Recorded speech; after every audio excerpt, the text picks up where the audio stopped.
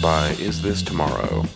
Is This Tomorrow, a weekly webcomic, features absurdist humor and seriously silly amusement key to the sophisticated palate of discerning listeners like you. Since migrating online in 2003, Is This Tomorrow has always been absolutely free, with no annoying advertising or paywalls. Visit isthistomorrow.com. You'll find hours of archived entertainment, hundreds of comics to distract from work, responsibilities, or just the existential pain of being alive. Dig through the archive for special Halloween comics, autobiographical strips, and even some in Anaglyph 3D. Also check out our Society 6 merch page for lots of Is This Tomorrow swag. Society 6/Is This Tomorrow. New strip every Monday, now in color. isthistomorrow.com.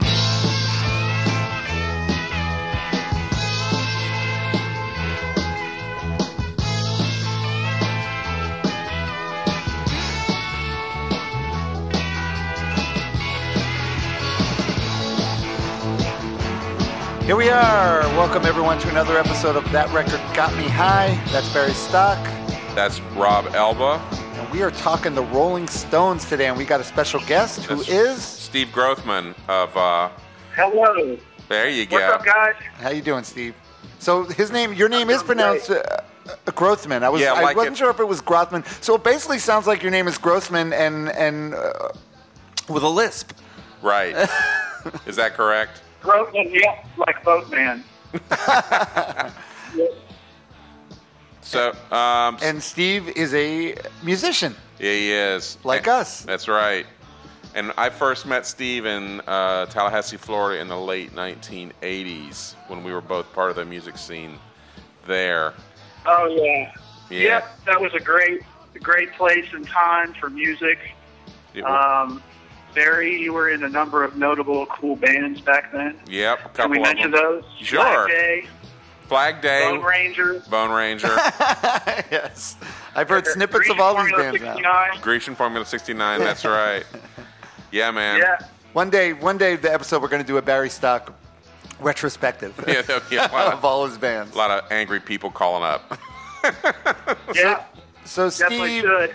So Steve, you played what bands were you in, or did you play? What bands? Yeah. Give us an outline. Notably, as your ad noted, the ad noted there, I was in Whiskey Town. I'll go back. Started in Tallahassee with Barry in that fertile scene. I was in a band called Get Ready, Beggs and Aiken. Beggs and Aiken with Charlotte. You guys had the cleverest names, those Tallahassee bands, man. Yeah. And that name actually lived on because the Flaming Lips have a song called Beggs and Aiken, and they took that from us. Are you serious? Wow. Yeah. No, they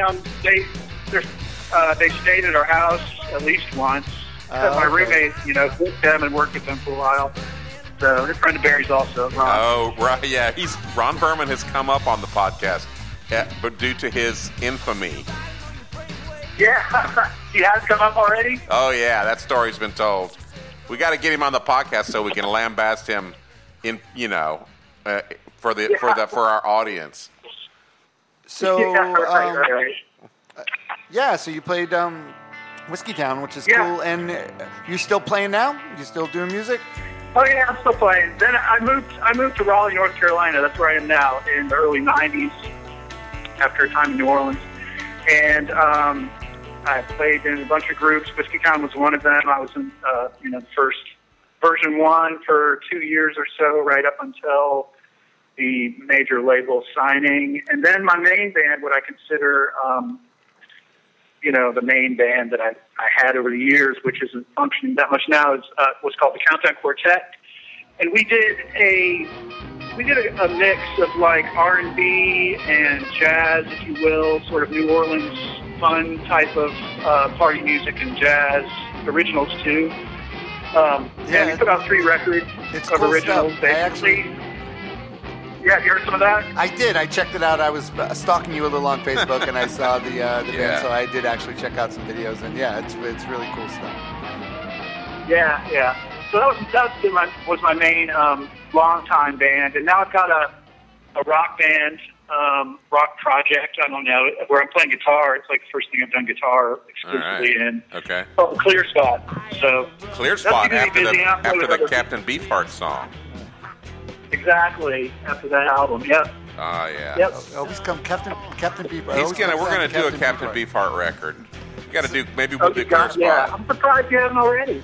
You know, there's a lot of these guests keep picking weird records to do. Like now, so let's get down to it. You picked a Rolling Stones record, which is great. Of course, obviously, we have to do a Rolling Stones record at some point. But you picked an unusual one. What's the record you picked? Tattoo You. That's right. And when Barry called me up and said, "Hey, do you want to do a record? Think of one to pick." And I mulled through a few things, and I don't know, Tattoo You just struck me. It's like, I think a lot of people have their Stones record, that came along at a certain, Stones fans anyway, that came along at a certain time in their lives. And, Tattoo You was for me, it was that one. I guess, okay. When did it come out? Like 80, 81, right? 81, yeah. So that hit me in a prime spot, in the context of my own musical development, whatever. And you were still in you were in Tampa at that point, right? Yeah, I was in Tampa, suburban Tampa kid. I was 14 then. Yeah, okay. And so it kind of helped. I don't know. Maybe some of this is in retrospect, but looking back, I like to think that it helped get me out of Rush. Well, you know what? Any band that gets you out of Rush is okay in my book. I had that was the Clash for me. Did that for me, but or Cheap Trick, awesome. I guess. Yeah, I know some guys in their 40s, they still haven't gotten out of it. You know what? I'm gonna say that. I know you're a Rush. Barry's a Rush fan. Yeah, I think they're okay. I don't think that they're the pariah that certain being a Nuge fan. I'm not a Rush hater. I don't know. There's something uncool about Rush. Well, that's probably true. not fair. Yeah, but it's true. It's a thing. It's just the way it is. Yeah, there's a lot. Life's not fair. The Stones and Tattoo You for me were it's kind of a metaphoric move away from Rush, right? Something really, really organic and emotional in that sort of bluesy and I can't use the word, but rootsy way, if you will. You know what I mean? Just organic and kind of swinging. Now, as I mentioned to Barry, I listen to tons of jazz now, and the Stones, I come back to them still and enjoy it, every time. Any album, really. Yeah, but was Tattoo You really the first Stones album you owned and listened to? No, before that we had a cassette of Hot Rocks, the compilation, which is a really good compilation. Right. I still have the cassette around somewhere, but I had that. But I think it's the first probably full Stone studio album I got. Yeah. Oh, okay. And I'll be honest that I always thought the last great record for me was Some Girls. Yep. And I wasn't a fan of Emotional Rescue came after Some Girls. I wasn't really a fan of that, but I never really dug into or paid attention to Tattoo You. And of course, this week now I've been listening to it, and it is actually a really good record. Yeah. It really is. Yeah. Awesome. Yeah, and I was surprised. And it's not, but it's almost like it's almost unfair that it's a good record because obviously it's taken from a lot of outtakes from the 70s. Obviously, so it's almost like stacking the deck with, this is stuff. Right. A lot of stuff was taken from when they were more in their prime, I would say. Yeah. And they... maybe so. Yeah. That's fair. But it actually, the whole thing holds up as a record, though. It does, which it really shouldn't on paper. If you look on paper, because basically what I was reading was they basically put the record together because they had this massive tour coming. And they had nothing, no new material. And they wanted to have some material for the tour, so they said, well, let's put a record together. And I guess Keith wasn't at that point contributing really much in the way of, creative songwriting input. Right. Yeah, so right. They just and you can hear those old, older phases in this record, I think. But they kind of put it together, and now it's just the whole thing. I love the rock side 1 and the mellow side 2. Right. Oh, yeah. And like I said, from beginning to end, it really does hold up. It does. And I'm going to actually say that it's one of my favorite records to listen to over and over that we've done, which I did not expect. Me neither. That's true. I'll put it on. I'll be like, listen to that Stones record again, and it's good. It's a good record from beginning to end. So Steve, like, what kind of music? So you were obviously into Rush. So were you more? So were you into like proggy, rocky type bands before this? Oh, I couldn't hear you too well. Was I into more proggy stuff? Yeah, I mean, you were into Rush. No, I was just like a suburban, nerd brat. I loved, the rock music of the day. When you're like 13, I loved Rush. It rocks, and it still rocks in a way. Yep. But no, I wouldn't call myself a prog kid. Oh, okay. But I pretty soon after Rush, I got into like Zeppelin, Who, and Stones exclusively. And this is the early 80s. That shit was already old then, right? Yeah. We all did. Yeah, we all did that. So it's not like, Yeah. But just through the years, the Stones have honestly been the ones that I come back to. I don't listen to the Who that much now, as much as I used to absolutely love the Who. And the Who was kind of also a doorway into like punk in a way. Yeah. I discovered like a year or two later, right? Because of Townsend's feedback thing. But the Stones, to me, like, and this record, it's like the music. We can talk about the lyrics. I think make us like a really clever lyricist. Yeah. But you're listening to the whole of the song and the music. And this one really gets me with just the playing. Listening to it back before this, I could like. I was listening close on headphones to Bill Wyman, and it's just really tasty, grooving playing. Yeah. It kind of got away from what you asked me about what music I came out of, but yeah, it was the basic classic rock stuff, AC/DC too, that kind of thing. Yeah. Some heavy metal, and then, but at the same time, I was playing saxophone in like the school jazz band, and I was getting into jazz too. All right. And like blues and shit. Of course you were. Rob is not a jazz fan. We will. I'm not a jazz fan. Yeah, I'm not. I'm not a jazz hater, but I'm just not a fan. He's just not a fan. Yeah, I heard that. But and one other thing for this record, I'm a Stones fan, but I would say I'm more of a Who fan. I'm more of a Kinks fan. I appreciate the Stones, of course, but one thing. I've always appreciated, and this record really confirmed for me what a great drummer Charlie Watts is. Yeah. And just how unique, like his contribution to the overall Stones sound can't be overstated. Yeah. Because he's got this like swing that he plays with that no other rock drummer of the time really had, right? And it was such a big part of their sound. Yeah. And in this record especially, I feel like it's really up there in the mix. And it is. Really hear it seems like what my idea about what they did with this record was they had these basic tracks, some from Some Girl, some from Black and Blue, some from as far back as like 70. Goat's Head Soup. Goat's Head Soup. I think Waiting on a Friend is from Goat's Head Soup. It is. Yep. And then they took it in the studio and they added sort of an early 80s sheen to the record, and that's part of why it all holds together. Is because sonically it's like it all fits together. So you're not like, it sounds like from one session and it sounds like from another. It just sounds like the Stones in the studio. It really does all fit together. But it is, you're right. I was going to say that because we talk about that a lot. About some records we do are really sound of their time. Yeah. And this definitely sounds like an early 80s record, but it sounds like an early 80s Stones record because it still doesn't sound like other 80s bands at the time, but it definitely sounds like the Stones at that time. Yeah. The early 80s. Like the first snare hit. The first snare hit on Start Me Up. Right. It's right there. The big 80s echo on the snare. Yeah. But listening close, the other day, if you listen close, it's got all that wet reverb on that first snare hit, and then after that, that's just like a hook.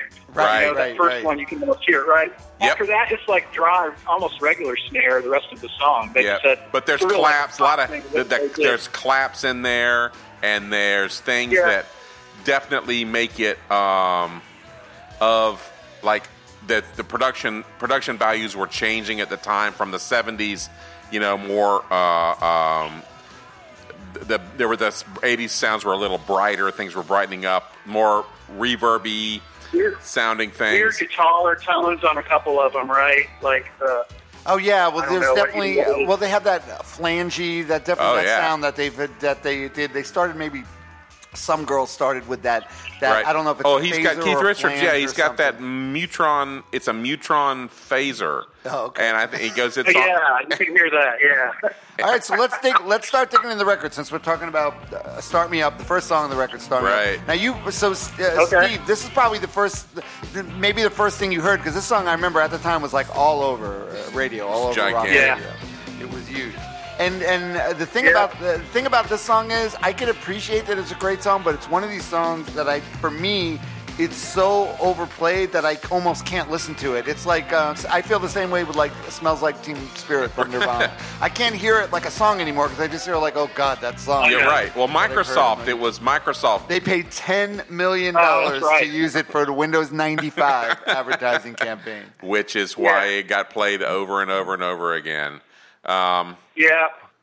But it's still a great song, and if you listen on headphones, which I did, there's some really interesting interplay with the guitars. There really is. There's like some really funky and weird stuff in there, and so also at the end of the song,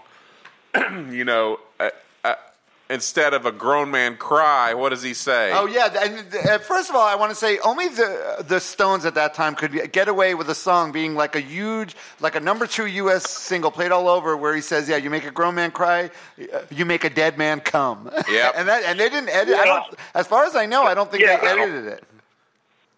It's not unprecedented, though. Couldn't you hear that in some like scratchy blues 78 almost? Okay, well, you know where that line comes from? No. Steve, you know the original line? It's from a late 20s single by 78 by a woman named Lucille Bogan, and the song it's a song called it's a blue version. You know what blue means? Blue means dirty version of the song called "Shave 'Em Dry," and the first. And the first, I just said that. I didn't know that. Yeah, it's an incredible. I'm going to play it up underneath here when I edit the episode. But I'm going to say the first 2 lines of the song for you. I got nipples on my titties, big as the end of my thumb. I got something between my legs that'll make a dead man come. And that's where. And the rest of the song is dirtier than that. Wow. Now let me ask you: did you find that out? Did you Google "make a dead man come"? Oh, you just I've known about this for a while. Yeah, this is just general Barry knowledge. "Shave 'Em Dry." "Shave 'Em Dry" by Lucille Bogan is one of the dirtiest things ever recorded. What were you saying, Steve? I think you just wrote that, Barry. I know, right? Barry lived that. Your balls hang down like an old bell clapper, and your dick stands up like a steeple. Steve, he isn't even looking at a lyric sheet. He's reading he's reciting this from memory. Your goddamn asshole opens up like a church door, and the crabs walk in like people. Oh my God! When did you first listen to it?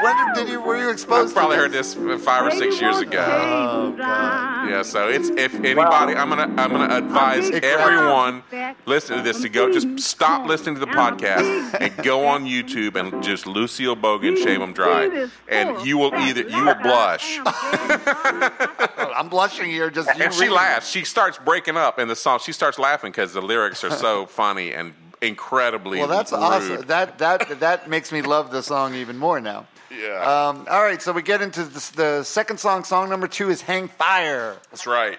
And I have to add about "Start Me Up." Go. Barry's absolutely right about the music, despite having heard it like 5 billion times on radio. I thought Bill Wyman in this, man. Yeah. Like he's doing, the regular guitar riff, whatever it is, B&E, the open Keith Richards basic thing. Right. But like what Bill is playing is like all these jumps and octaves. And now, okay, I have a question for you about that. It's now, I now understand that Keith played bass on a lot of Stone songs. So, are Yeah. you sure that's Bill and not Keith Richards? Because Keith. Well, I look at Yeah, no. Keith Keith only played. He only played bass on a little team. Okay, Little TNA. Okay, yeah. all right. Okay, so it is Yeah. Bill. All right. And I think Ron Wood played bass on one of them. Yeah. So like, there's two that aren't, but Bill Wyman's on everything else. And that, you know, his style is so like that flunky style. It really comes from like a tuba thing almost. You know, like an older Yeah. jazz Yeah, kind you're of thing, right. which you know he was into, right? Yeah. It's like plunking. It's four notes. It's much more a bass than a bass guitar. Yeah. At the other end of the spectrum is like ant whistle, right? But Oh, Bill right. Wyman's like the plunky, almost like an upright thing. Yep. And what he's doing on Start Me Up is cool. You know, he's going up when you're thinking he would follow Keith, or he's going down. That is when you're thinking he would follow Keith going up, you know, and Yeah. connecting the notes. It's just, there's more in there. Another player that plays You know? like that is Joey Spampinato of NRBQ. Has that same, Yeah. and he probably learned off They Stones almost records drafted too. Yeah. Oh, probably right. Yeah. Didn't he was almost drafted by the Stones. I think so. Yeah. Oh, really? I believe so. Yeah. When Yeah. Bill decided to. Decided to make it just chase young girls Right. full time Yeah. and not worry about being in a band. So Hang Fire has political lyrics, but It does. Yeah, it is. It does, It's yeah. political. But the original does not. So the original lyrics of the song are just typical Keith Richards talking about a woman, and that you can find that on your YouTube or whatever. Just do Hang Fire tattoo YouTube alternates. I think it's loose. It's kind of loose to say this is political. I don't know. though. If you look at there's a whole thing he's talking about at the time. In the sweet old country where I come from, nobody ever works. Yeah, nothing gets done. We hang fire. We hang fire. Marrying money is a full-time job. I don't need the aggravation. I'm a lazy slob. And then the Wikipedia. Where's the politics? The Wikipedia article goes through and talks about the politics of 1981 England, and the title. I'll quote from the article. Title expression "hang fire" means to do nothing, to delay, wait, hold back, or hesitate. It was one of the few times the band wrote an overtly political song, and it is notable that it was never released as a single in England. I still don't get how is that political. I'm not getting just because Wikipedia says it's overtly political. Where's the politics? Bleak look at English society of the time. Lyrics and lament an unemployed working class Englishman who would rather bet the horses than try to marry into the upper class. They didn't. I mean, It's no waiting for the clampdown or something.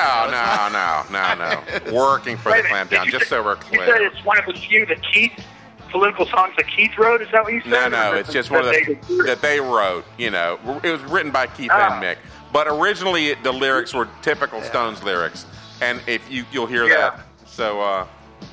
I actually like the music in this song. I'm not crazy about the lyrics. I don't know. The whole "hang fire" thing just sounds lazy, kind of lazy to me. Like just saying "hang fire." Yeah, well, we don't know that. We don't have that expression, so Right. Yeah. Right. But It's a good rock and roll song. It's a good rock and roll with them, song. I'm like, it's a great rock and roll song. You know what? it has those but great. they did write other political songs. I've got to argue with that a little bit. I mean, Street Fighting Man. Yeah, Sympathy sure. for the Devil, you know. Yeah. Yep, and Gimme Shelter.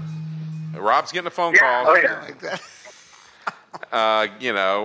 So yeah, they did write political songs. This one's not one of their great political songs, but it's It has a really cool a guitar solo. It does. Which I'm assuming sounds like it could be Keith. Yeah. Right. Yeah, because it sounds like his style, guess, that little yeah. plunky Right. guitar thing. And ironically, we were just talking about Bill Wyman. This is the one song where he doesn't play bass. It's actually Ron Wood playing bass in this song. But it's kind of like more of a chugging, just regular bass line in this song. Yeah. I can hear the guitar solo that. Oh yeah, it's great. It's right. great. I it's love like that. a horn line. Yeah, It's- exactly, Yeah. exactly. And then that's Keith. Yeah, that's definitely Keith. All right, so we get to the third song is Slave. And this is one that... I'm sorry? I love this song. Oh, okay, you were just okay. explaining your love of Slave. All right, All well, right. good. This is originally one of the ones that was from the Black and Blue session from 1974. Right. Yeah, I can believe that.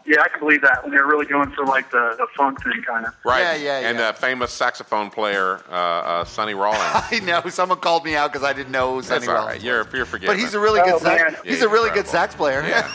Well, apparently there was some skepticism about having him. I have a whole thing prepared. I have a whole thing I thought about with Sonny and this record. He plays on 3 of them, right? Right. And Waiting on a Friend, of course. Right. And the one about sex neighbors, right? But, all props to, what was his name?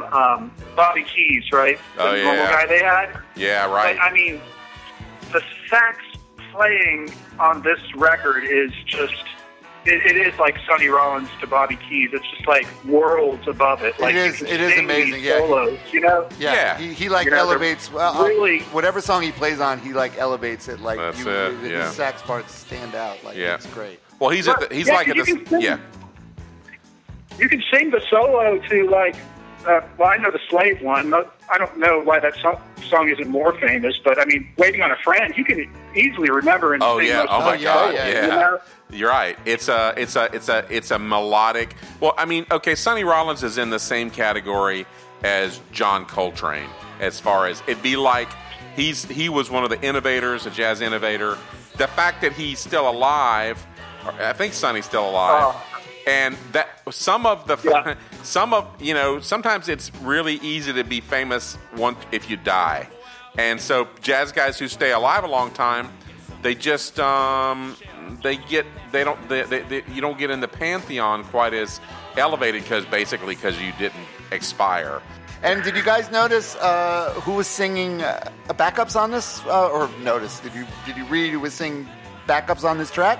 Mr. Pete Townsend sings backup. Oh God! And I want to bring Pete Townsend up mainly so I could also bring up the fact that the Who, when the Who played at the Stones Rock and Roll Circus, when they did that Rock and Roll Circus, the concert event in '68, and the Who played a quick one while he's away, and the Who blew the Stones away so bad that they put it in the can and they didn't release it till 1996. Right. Oh, and then only the Who's part came out on The Kids Are Right. That's where everyone saw it. You went and saw this movie, and there's this performance of a quick one, and you're like, holy shit! Right. What the hell was that? And then you read the story. Oh, the Stones. It was at the end of the Brian Jones era. Yes. Brian's just standing there playing a chord, and he looks sitting. Some part of it he's sitting. He's not just even standing. Totally out of it. And then there's a version of Jethro Tull with Tony Iommi from Black Sabbath, and they're lip syncing song for Jeffrey. So it's really weird. And so the Who comes out and just probably one of the best recorded rock and roll performances. I watch it and I go, how are they doing this? I know, right? It's like that's 4 guys doing all that. But Slave is a really cool. It's a really cool tune, and I think lyrically he says, I don't like. What does he say other than I don't want to be your slave? Right. That's basically. And I'm surprised actually I like it as much as I do because it's really jammy. It's kind of a jammy groove song, but it's really good. It's it's done as good as you can do. To me, that riff is up there. That riff is up there with Can You Hear Me Knocking and stuff like that. Right. And actually, I was that. Yeah, you're absolutely. I was going to say that's what this reminds me of. The drums are just out of this world. Yeah. It's just got such a great groove, and that's something the Stones just could do. Just rolls off their back like a duck. They just So we're going to take a break. We take a break halfway through the podcast. We're going to refresh our drinks, and we'll be back very shortly. So don't hang up, Steve. Yeah, don't hang up, Steve. We'll be back talking more with Steve Grothman about Tattoo, Rolling Stones. We'll be back in a minute. All right. Is This Tomorrow started out as a comic that ran in the Tallahassee, Florida college paper, the Florida Flambeau, in 1991. After running a number of strips, the editor became infuriated with the content of the strip, finding it inappropriate for the readers of a college paper. After a strip about a bachelor party where Bonnie Rubble was killed after an argument with a pimp, ITT was no more. Luckily, many of these early strips that survived are available on the isthistomorrow.com website in the archives. In the past 15 years, Is This Tomorrow has appeared weekly, though the format has changed. The current strips are in full color and focus on current events and the absurdity of modern life. Many of the strips in the archive cover genres such as science fiction, satire, horror, biography, humor, and true crime. ITT has no paywalls and no fees required to enjoy. So make ITT the second window open on your computer at work that you minimize when your boss walks up to your cubicle. isthistomorrow.com, and for associated merchandise, society6.com/isthistomorrow.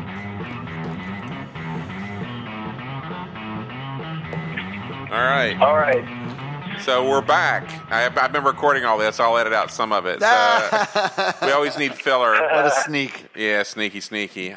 I got some shit with Rat Bastard talking about his... Did anybody listen to the end of the podcast? After the end? Yes. Rob heard it.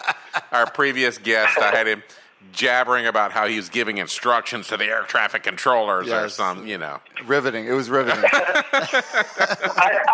I looked him up. So he's like a local character, right? Or is he? Well, Rat's worldwide, yeah, sir. No. Yeah, he is got his He's local own... to us, but we share him with the world. We do. He's a character. Yeah. He's quite the character. If you ever make it down here, we'll definitely bring you over to his studio and introduce you, and he'll tell you how Whiskey Town sucked and you guys stole your music from the Dog-Faced That's Hermans pretty much or right. something like that. He tells you you're an idiot, but in a way, the Dog-Faced Hermans. Yeah. Okay. But in a charming, but he'll do it in a charming way where you won't be insulted. Yeah, maybe so. Speaking of, are we on the record or are we off the record now? We're on. We can be off the record. You can say what, you know what? We're on the podcast. We haven't gotten in trouble for anything yet, he says, knocking wood. Yeah, well, you edit out. No, this is personal. I'll talk about it when we're done. Okay, all right. Okay. And then Barry will secretly record it and insert it anyway. I'm not going to. Yeah. All right, so let's get. We're not going to route anybody. We're up to song number. We're still on the rock and roll side of the record, and we're up to song number 4, which is the Keats song, Little TNA. Which also referred to as vocal, right? She's My Little Rock and Roll is also another way that... Yeah, because he never actually says Little TNA. He says my tits and ass. Tits and so ass. That's, Is that what that... Wait, is that what that means? So he ends up just calling her his tits and ass. That's it, yeah. This song, by the way, this song is extremely un-PC and would not fly from a major band. Well, it follows right along with the Stones since Stupid Girl or something. Right, exactly. They've got that, unfortunately. But it's also like, it's music for like 14-year-old boys. Yeah. Or that's where... You could say that about rock and roll almost in general, too, to some extent. Then it blew out into other things. But, I mean, at the core, it's not as bad as AC/DC. No, that's true. Well, yeah, because there's a little more breadth in the Stones lyrics to them. AC/DC, it's like, or I have to say another band where you go, that's a problem, is ZZ Top. You're never going to do a deep lyrical analysis of a ZZ Top because it's like, it's another song about...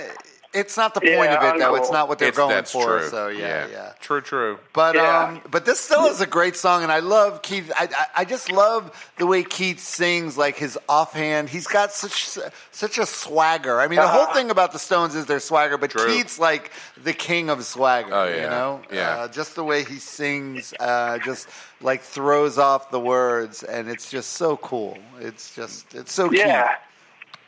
Yeah, and he's musical, when he sings. I didn't appreciate that before. Maybe I saw that documentary he did a few years ago, and when you hear him sing some country songs, it comes to the fore, Yeah. They're one thing in concert, right? Keith or Mick, to that end, in concert are one thing. They're kind of yelping, Right. Yeah. Keep me happy. But yeah, you're right. You're right. On a record, he can really sing. Right. He says... I'll tell you one thing about Little TNA. I remember my dad, me and my brother would play this on a cassette, the square rectangular cassette player in the back of the car. And I remember my dad catching onto this melody and singing just like, she's a rock and roll. Yeah. Oh, nice. And he's definitely like pre-rock and roll generation. He's older. Right. Well, cool. he's probably the same age as Keith. Right. Yeah, right. And my dad's not 98. Did your dad ever snort his own father's ashes after he was cremated? Well, Keith's gonna. I have news for you. I don't know. I'm gonna guess there's a no. Yeah, it's a no. Do you have kids? Steve? Yeah, I've got two kids, 17 and 15. Keith's going to outlive your kids. I hate to break this to you, but he's going to outlive everyone. I know. He's never died. I know. He's wrote one thing. Little TNA was from him. Go ahead. I was just going to say, he's quoted about the song. He's quoted as saying, "It's about every good time I've had with somebody I'd met for a night or two and never seen again." There you go. Yep. Well, they're not romantics. The Stones, as there's not a not so much. No. They can be. I think they can be. It depends on the tune. I guess. I think they can pretend to be. Right. Which we're going to get to. We're going to get to that. Actually. Side two is pretty, lovers rock in a way. Yeah. In a way. All right. Anything else on Little? Anything else you got on Little TNA? No, it's from Emotional Rescue Sessions, I guess. Right. That's right. Yeah. But a really good song. Definitely a great Keith song, I think. It's actually used better than Emotional Rescue. Let's just say that now. It is. Definitely. Yeah. That's why. But I said I kind of gave up. I pretty much gave up on the Stones. I think a lot of people did with Emotional Rescue. So I never even, like I said, delved into. I think that's the problem with this record. If this had come out before Emotional Rescue, it would be a lot more well known than it is. Probably. But Emotional Rescue is kind of like, okay, they're down again. Just ignore them for a while. Yeah. And then All right, so came under. So we get the fifth song is Black Limousine. And this song, did you guys see that this song is based on a song by Jimmy Reed, by blues musician Jimmy Reed, called You Don't Have to Go? Yeah. It sounds like a Jimmy Reed song. It sounds. If you listen to Jimmy Reed, it's like, now it makes total. The harmonica playing and everything sounds like Jimmy Reed. Okay. I'm glad you know. That's why me and Barry compliment each other, because I never heard of Jimmy Reed before. I didn't come up with that. I didn't know that tidbit, but it totally makes sense because it sounds like I can hear Jimmy Reed singing it. It's a straight up blues number. Yeah. It's just like. Yeah. We used to ride around in a black limousine. You take it from there. There's no surprises lyrically. And it's also one of two songs that Ron Wood, on this record, Ron Wood gets a co-writing credit, I guess because of some riff. He said he had to fight for it because Keith and Mick are thieves. They're fucking thieves. Yeah, they didn't credit a lot of people. Like Mick Taylor played on this record, and he was not credited. Mick Taylor wrote a bunch of shit, and they're like, Jagger Richards. And so he finally... I guess he got some compensation. Let's just go ahead and get this out in the open. The Rolling Stones are bastards. They are total 100% fucking bastards. I'm on board with that. They took care of their business. Ask the Verve. And more, yeah. Ask the Verve. Bittersweet Symphony, one of the greatest pop songs.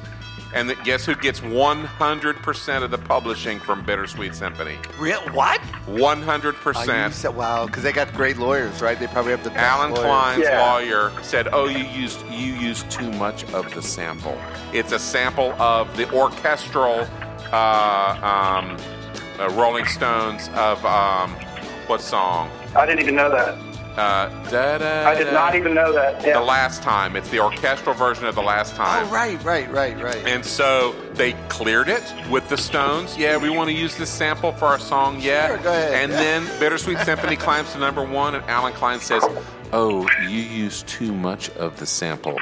And they went to court, and the Rolling Stones get 100% of the publishing. And the Verve, it pretty much just, it was... To be fair, Keith's heroin addict was probably very pricey at that point, so they probably needed the money. Yeah. I just want to say, we haven't talked about lyrics much, but there's the lyrics in this song. He says, "We used to ride, baby, ride around in limousines. We look so fine, baby, you in white, me in green, drinking and dancing, all inside our crazy dream. Well, now, look at your face now, baby.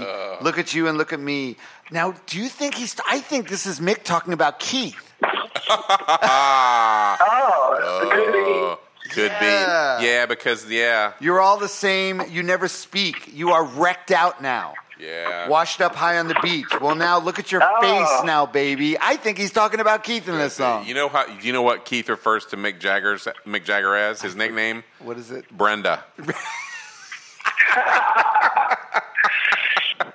Calls him Brenda. I think I've heard that. Yeah. But I like it. Rob, I like it better if I think that Mick's talking about Keith than just putting down some Pullen again, you know? Right. Yeah, Yeah. Definitely. You know, it makes it much cooler. Definitely. But it sounds so good. It you know? does. Like, It does. Try It really this does. record on it's just their blues number, and every record has one or two, right? Yeah. But just try it on headphones, the recording, and also this is like the last gasps of real great analog recording, right? I don't know if Undercover was maybe partially digital. It sounds like it. Yeah, If it wasn't, could be, but yeah. you know what I mean? This is like that. This is the height of analog, you know, Right. the thick tape, and just Right, the technology 81. was the very best. And the original tracks were older, right? So 78. Yeah, Yeah, some girls. yeah, it's organic sounding, and it's on headphones. Sounds great. It is. You're right. It is because And that's harmonica. right. That's another thing that's Yeah. great about this record is that it is, even though it sounds so great, it's obviously recorded great, but it's still Yeah, organic, sounding, It is, and so yeah. like you Yeah, know, man. Yeah. the interplay Yeah, and between it- the guitars and everything is still like so great. Yeah. So Stones. Yeah. Oh yeah.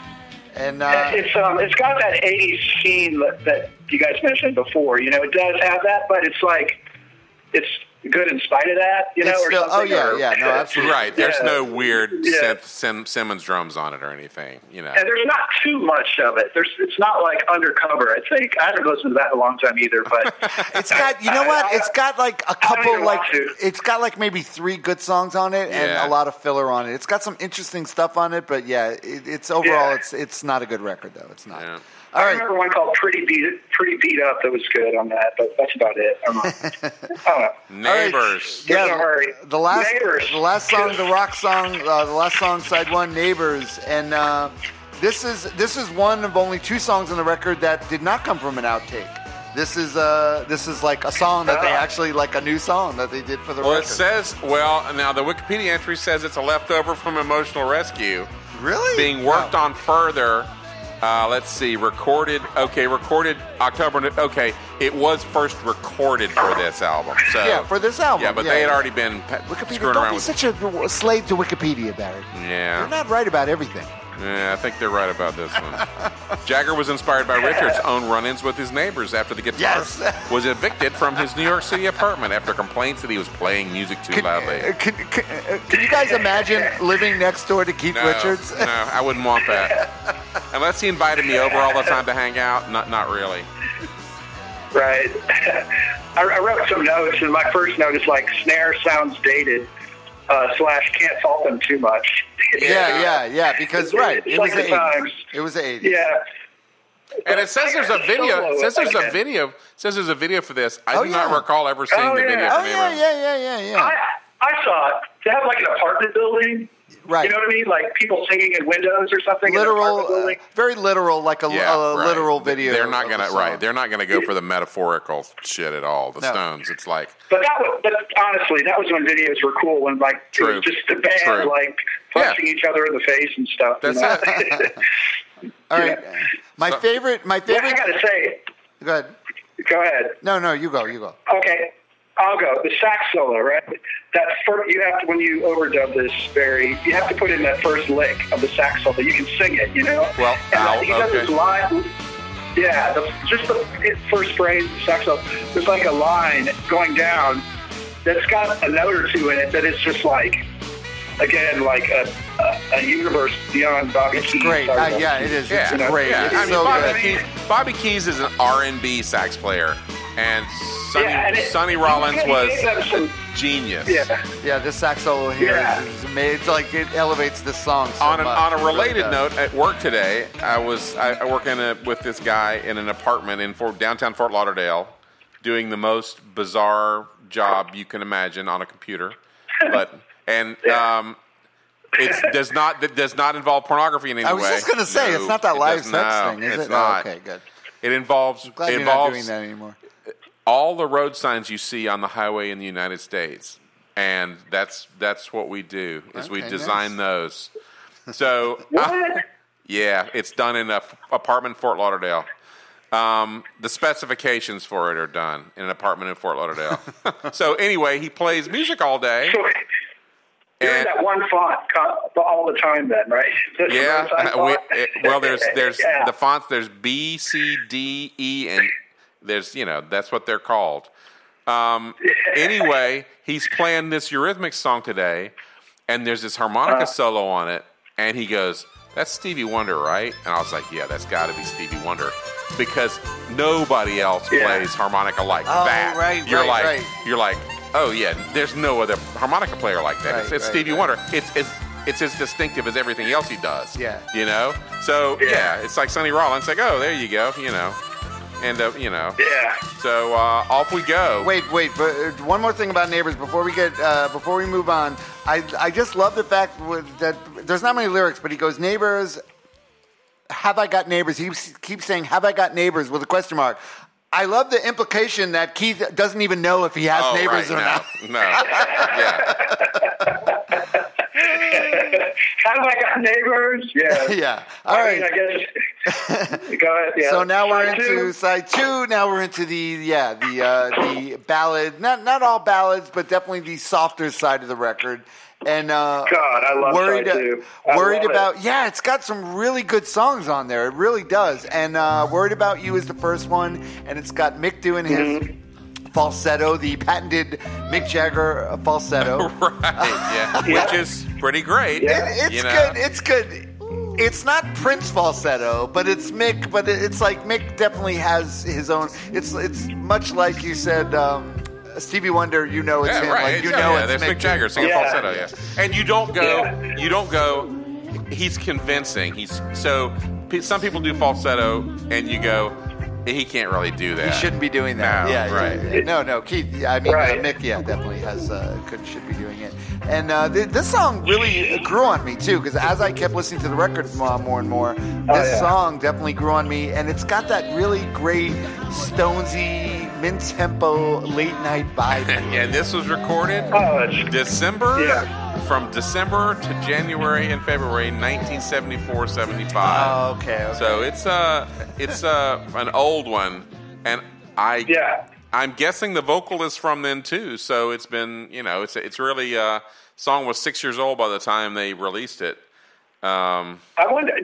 I think he overdubbed. I don't know about this particular song, but he overdubbed a lot of the vocals, like on these older tracks. Oh, okay. I think so. Yeah. Okay. Went back and redid the vocals. I think he did. Yeah. Well, there is. I think that was kind of the project here. That was kind of the project here, right? Like, didn't one of the recording engineers convince them you've got all these good old tracks? Yes, yeah, right, exactly, and they're like, what? And they probably didn't remember half of them that they even did them. And you're right. The engineer brought it out. And one thing I love about this song is the line, sure going to find myself a girl someday. Till then I'm worried. Does anyone really think Mick Jagger's worried about finding a girl? I think you're going to find a girl, no problem. Yeah, he's still like singing "Satisfaction" in a way. Right. Way after the fact. It's a little. And the solo, the song's guitar solo is played by who? I'm Worried About You? I don't know. Wayne Perkins, an early contender for the lead guitarist spot after Mick because Taylor. they were trying out different guitar players. Ry Cooder got tried out, Can you imagine turning down Ry Cooder and being like, I guess the Stones. Supposedly they also almost got Shuggy Otis. You know that? Oh my God! Wow, Strawberry Letter, Strawberry Letter 23. Yeah. Did you know that? Not familiar. No. Oh, yeah. No, his dad was Johnny Otis, and Shuggy Otis was his son. Put out this incredible solo record. I mean, it's like, that solo record is insanely good.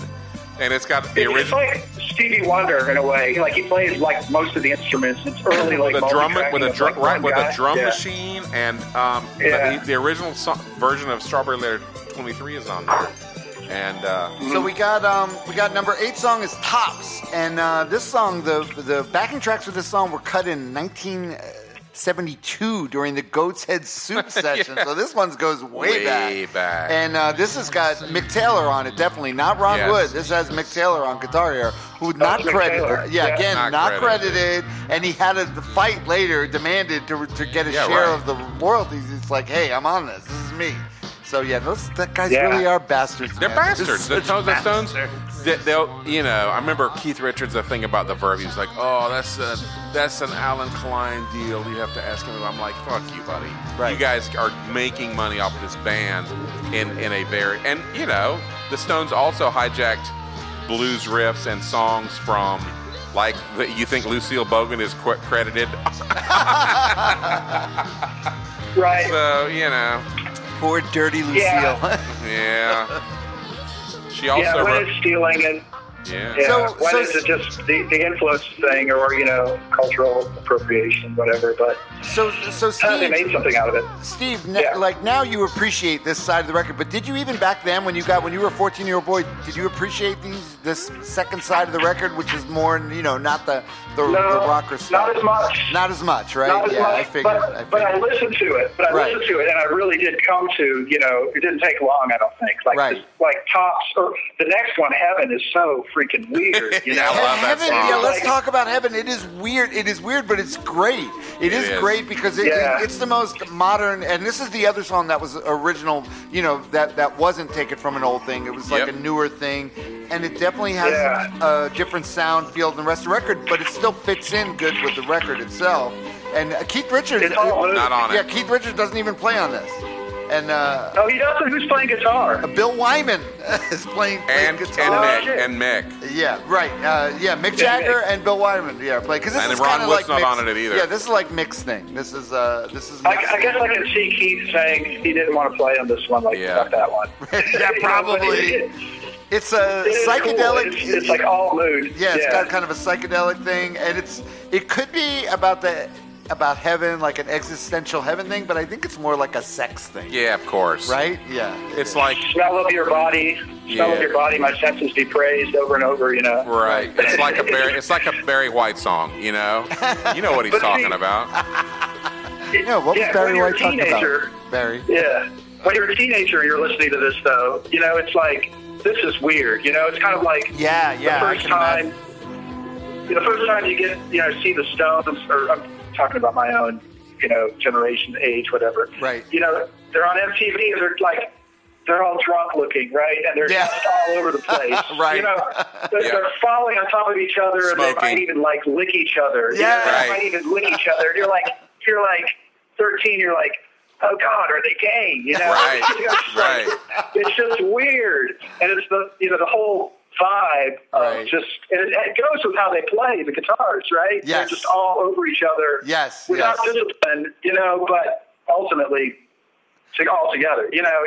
It's that swagger. It's that whole Stone swagger thing, man. Yeah, it's true. Yeah, it's all over this record too. It is. I wanted to say back up to what was right before this. Go ahead. Tops. Mick, for the lyrics on Tops, he's playing like the bad guy. Oh yeah. Character. You know Right. It's another one of his like playing the devil persona. Right. Protagonists in the song. I'll make you a star. Yeah. I'll take you a million miles from all this. Right. Yeah, he's basically this fan talking to a girl, right? Oh yeah. The chorus is kind of a warning too. It's weird. It kind of flips into another voice. But right. It's clever, you know. He's playing that character. It is. It's cool. Yeah. And we get all right. No Use in no problem. Fine. We got No Use in Crying, which was from the record. It was recorded during the Emotional Rescue sessions. Right. And this is another song that Ron Wood gets a co-writing credit on. Again, probably because of guitar. I think the guitar stuff is really... He probably had to threaten him with a knife, like hold him at knife point in the studio kitchen. But this song, No Use in Crying, also has those guitar, that sound. That what did you say? That phaser. The phasery. It's got that sound. That was the sound of the time. I mean, Andy Summers, The Police, you know, that chorus guitar sound. Oh, yeah. That was like, it was everywhere. Alex Lifeson from Rush had it. Everybody had an MXR stereo chorus. That was the thing, you know? Used a lot. It was. Oh, John McGeoch from Susie and the Banshees, you know, everybody had that sound. Yeah. So this one, in this one, the lyrics, No Use in Crying, Mick lost another girl, but he's not crying because he's moving on, right? Of course, shocker. When was the Bianca thing? What vintage was that when he and Bianca were? 70s. That's the 70s. Was that 70s? Yeah, that was 70s. This is already Jerry Hall. This is Jerry Hall, right? Yeah. Which, speaking of Jerry Hall, it's blues lyrics. Yeah. Oh, yeah. Yeah, No Use Come in on. Crying. Right. Yeah, definitely. Standing at It the is. station, anytime there's a train station involved, you're gazing down the track. Right. There ain't no train coming, baby. I ain't never coming And never. back. Yeah. It's got a great country R&B feel, you know. Yep. This one. No Use in does. Crying. It does. It's like a really well played. So this is definitely so. Yeah. So Steve, I imagine, like, listening to this record, it probably just exposed you to a lot of different musical genres that maybe you hadn't been as That's a true. 14-year-old. Well, yeah, and as a you would- 14-year-old Rush fan. Well, you don't figure it out until later. Like, when you get old enough to Yeah. actually listen to blues music or R&B and be like, oh, they stole. That's where they got that. You know, they didn't come up with this shit on their own. They were not innovators in any way, but they were great magpies. You know, they picked stuff up, and They were. this is also the flip side of "Start Me Up," which is Oh, really? Was it? yeah, Oh, okay. yeah, odd choice for the flip. You would think they'd put another up-tempo tune on the flip, but I Right. guess, you know. All right, so we get to the final song on the record, which is "Waiting on a Friend," which is this oldest, another the oldest. song from Goat's Head Soup. Yeah, 1972. 72. It's Mick Taylor's on this, I think, right? Yeah. Oh, he's got to be. Yeah, even though he's not credited yet, you Yeah. could hear him on this. Now, Steve, you remember this video was all over MTV Oh, at yeah. the time in 1981. It's actually a Yeah. great video. It is a great Yeah, video. it's simple. Yeah. They Mick's just like basically wandering sitting around. in the door. But now let me ask you this. Obviously, there's speculation that obviously the song seems like it's just someone he's singing about the friendship, about how, you know, the value of friendship over women relationships. But it could be an updated "Waiting for the Man." As you in, know, I wondered no, about that. officer, No, officer, I'm just waiting on a friend. Oh, yeah, I'm not one trying to meet a lady. Yeah. Well, you know. I think Oh, that's right. it could be a little of It's both. the same. Right. Yeah. Yeah. I think you're waiting on the friend. Yeah. I- $36 in my hand. And this is another one Up that to was Lexington played. 125. That was- Feel sick and dirty, more dead than alive. Yeah, no, officer, I'm just waiting on a friend. All right, now, but this is another one that was played so much, this video, but it's still a really good song. And Oh, yeah, it and is. the It is. video was really good, and the video was directed by Michael Lindsay Hogg, who is the guy that did the Rock and Roll Circus thing too. Oh, really? Yes, it is. Did not know and that. Oh, wow. Peter Tosh, that's Peter Tosh, is one of the Rasta guys sitting on the stoop with Yeah. with Mick Jagger. Is Peter Tosh? I knew that somehow, yeah. Right, They and hung out with Peter Tosh a lot, or Keith did. it was filmed in New York City, and the building that they're standing, that he's waiting for Keith in front of, is the one that's on the cover of Led Zeppelin's physical Graffiti. Yeah. yeah. It's that same Yep. building. So it's got a lot of rock and roll. I'm sorry, go ahead. How did that same building get in like two things like that? I know, right? Right. Well, New York. Out of all the suits in New York City. It's Yeah. probably been torn down. It's probably a Starbucks Yeah. now with a, you know, But this, an H&M next door on top of it or something. Yeah, and that's slumming it. the words of this are cool. I appreciate when older rockers sort of write their age. They write to their age, and where he says, Yeah. Yeah, were they making love- older rockers at the time? Yeah, What they are were, they yeah. now? Well, now they're like our grandpas. But he Well, says, how old were they then? Were they in their 30s when this came out, let's say? I know Yeah, they were younger when they... in late Yeah, 30s, okay. right? Yeah. Okay. So they were... It's Stones were- 37 they were almost 37 in- years ago, that record. But he says, in the one Yeah. line, he says, making love and breaking hearts, it is a game for youth. But I'm not waiting on a lady, I'm just waiting on a friend. So it's like he's saying, So is making that love Keith and talking breaking to hearts. Mick? Yeah. It's a game for youth, though. The making love and breaking hearts. Although I'm sure they still made a lot of love and broke a lot of hearts after this record came out. Still. So the 15 quote about working with Sonny Rollins, I had a lot of trepidation about working with Sonny Rollins. The guy's a giant at the saxophone. Who is this? Talking? Charlie Watts. Okay. Who's an actual jazz Yes. player and so forth. He's never going to want to play on a Rolling Stones record, I said. Yes, he is going to want. I said, Charlie said he's never going to want to play on a Rolling Stones record. I said, yes, he's going to want to. And he did, and he was wonderful. I said, would you like me to stay out there in the studio? He said, yeah, you tell me where you want me to play and dance the part out. So I did that. And that's very important, communication in hand, dance, whatever. You don't have to do a whole ballet, but sometimes that movement of the shoulder This is Mick now talking tells about the the guy dancing, it's got to be. right? Yeah, it tells Okay. the guy to kick in on the beat. Nick dancing. And Sonny Rollins go, what the hell is this crazy white boy doing dancing? I just want to play my sax and get out of here. I'm sure for Sonny it was like, there was a cha-ching. It's such a great Rolling Stones, huh? Again, great solo. Like you said, like you were saying, You could Steve, sing a it. solo you could Oh, sing. Yeah. It's No, It's great. so very great. memorable. And a lot of rock and roll sax playing kind of is not good. And I tried to do it myself a while, and it sucks. Of course, I had alto, which is like, for me, halfway out of tune anyway. The tenor's better, but I mean, there's a few great examples of like truly great saxophone solos in rock and roll, and I think Sonny on this one is one, and maybe the other ones on this record, but this one's the best. Really melodic. The problem with all rock and roll saxophone is that you're competing with The Girl Can't Help It by Little Richard, which has some of the most incredible saxophone playing. Like, the saxes on that are absolutely phenomenal. And so everything else has got to measure up to that, or it's substandard. Right. Yeah, that's all those New Orleans guys. That's the New Orleans studio guys. He recorded there. But, for sure. Another one is Rock on the Wild Side, the Barry solo. Oh, yeah. Great rock solo. Man. And Clarence Clemens sucks. Right.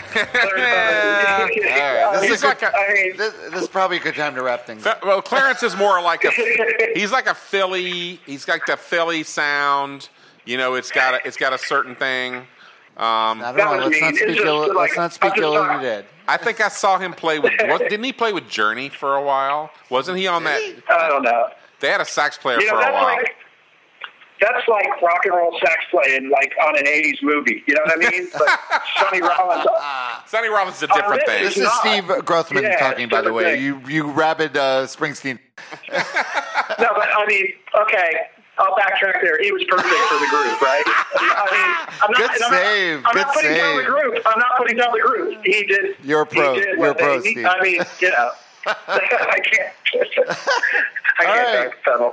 All right, man. But waiting on a friend. I mean, the groove, the percussion, right? The rhythm in there is just great. The lyrics are great. It is. It's a great song. It's the closer on the record. They stick in the last song where most people are like, oh, last track, No, it's a it is. They were brave sticking that on the end. And it's a great closer, and it is a great record. So thank you, Steve, for pointing out the Lost Stones gem. That's right. And we would not have picked this. I wouldn't have, and I never would have revisited it like I did, and I'm glad I did. And it really is a great record. If somebody's calling on my phone, it says it's last name Clemens, Clarence Clemens. He's dead. He's calling from the afterlife. Afterlife. All right. Well, thanks a lot. Controversy is gonna get your podcast right to the top, right? Well, Steve. All right, Steve. Think of another record because you're definitely a return guest. So. Awesome. I will. I'd love to. Thanks, guys.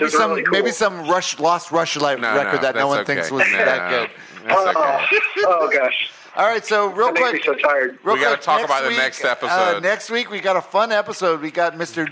Joey Maya, who just wrote a book, The Drummer of South Beach. He was the drummer for The Reactions, and he played for Battalion of Saints. And Joey Maya played in Battalion of Saints? He did. I didn't know that. Read his goddamn book. I don't have Drummer the of South Beach. But I didn't get my promo copy like you did. No, I bought it from Amazon. Okay. All right, but next week Joey's going to be on, and we're going to be talking about the Clash. First Clash record. record. But are we talking about the U.S. record or the English version? I think it's going to be the U.S. version. So Clash City Rockers. Joey. Yeah, I will be confirming with Joey. Oh, man. But that's it. Right? Yeah. I want to come too. You can listen. We'll listen. It'll be. I should mention our podcast is now on Spotify. Yes, we're on Spotify finally. Thanks to the efforts of Rob Elba. Yes, you can listen to us on Spotify. You can listen to it on your favorite on Stitcher, on iTunes, SoundCloud, on iTunes, and don't forget our Patreon, patreon.com/ patron saint of lost causes. Come on, someone else become a patron. Don't leave poor Paul Ralph by himself. All right, thatrecordgotmehigh.com. You can listen to all the episodes. Once again, thanks again, Steve. Thanks for being in the episode. Yeah, thanks, Steve. That was fantastic. Once again, that's Right Barry. on. Thank you, guys. Thank you. That's Barry Stock. That's Rob Elba. We'll see you guys next week. We're out.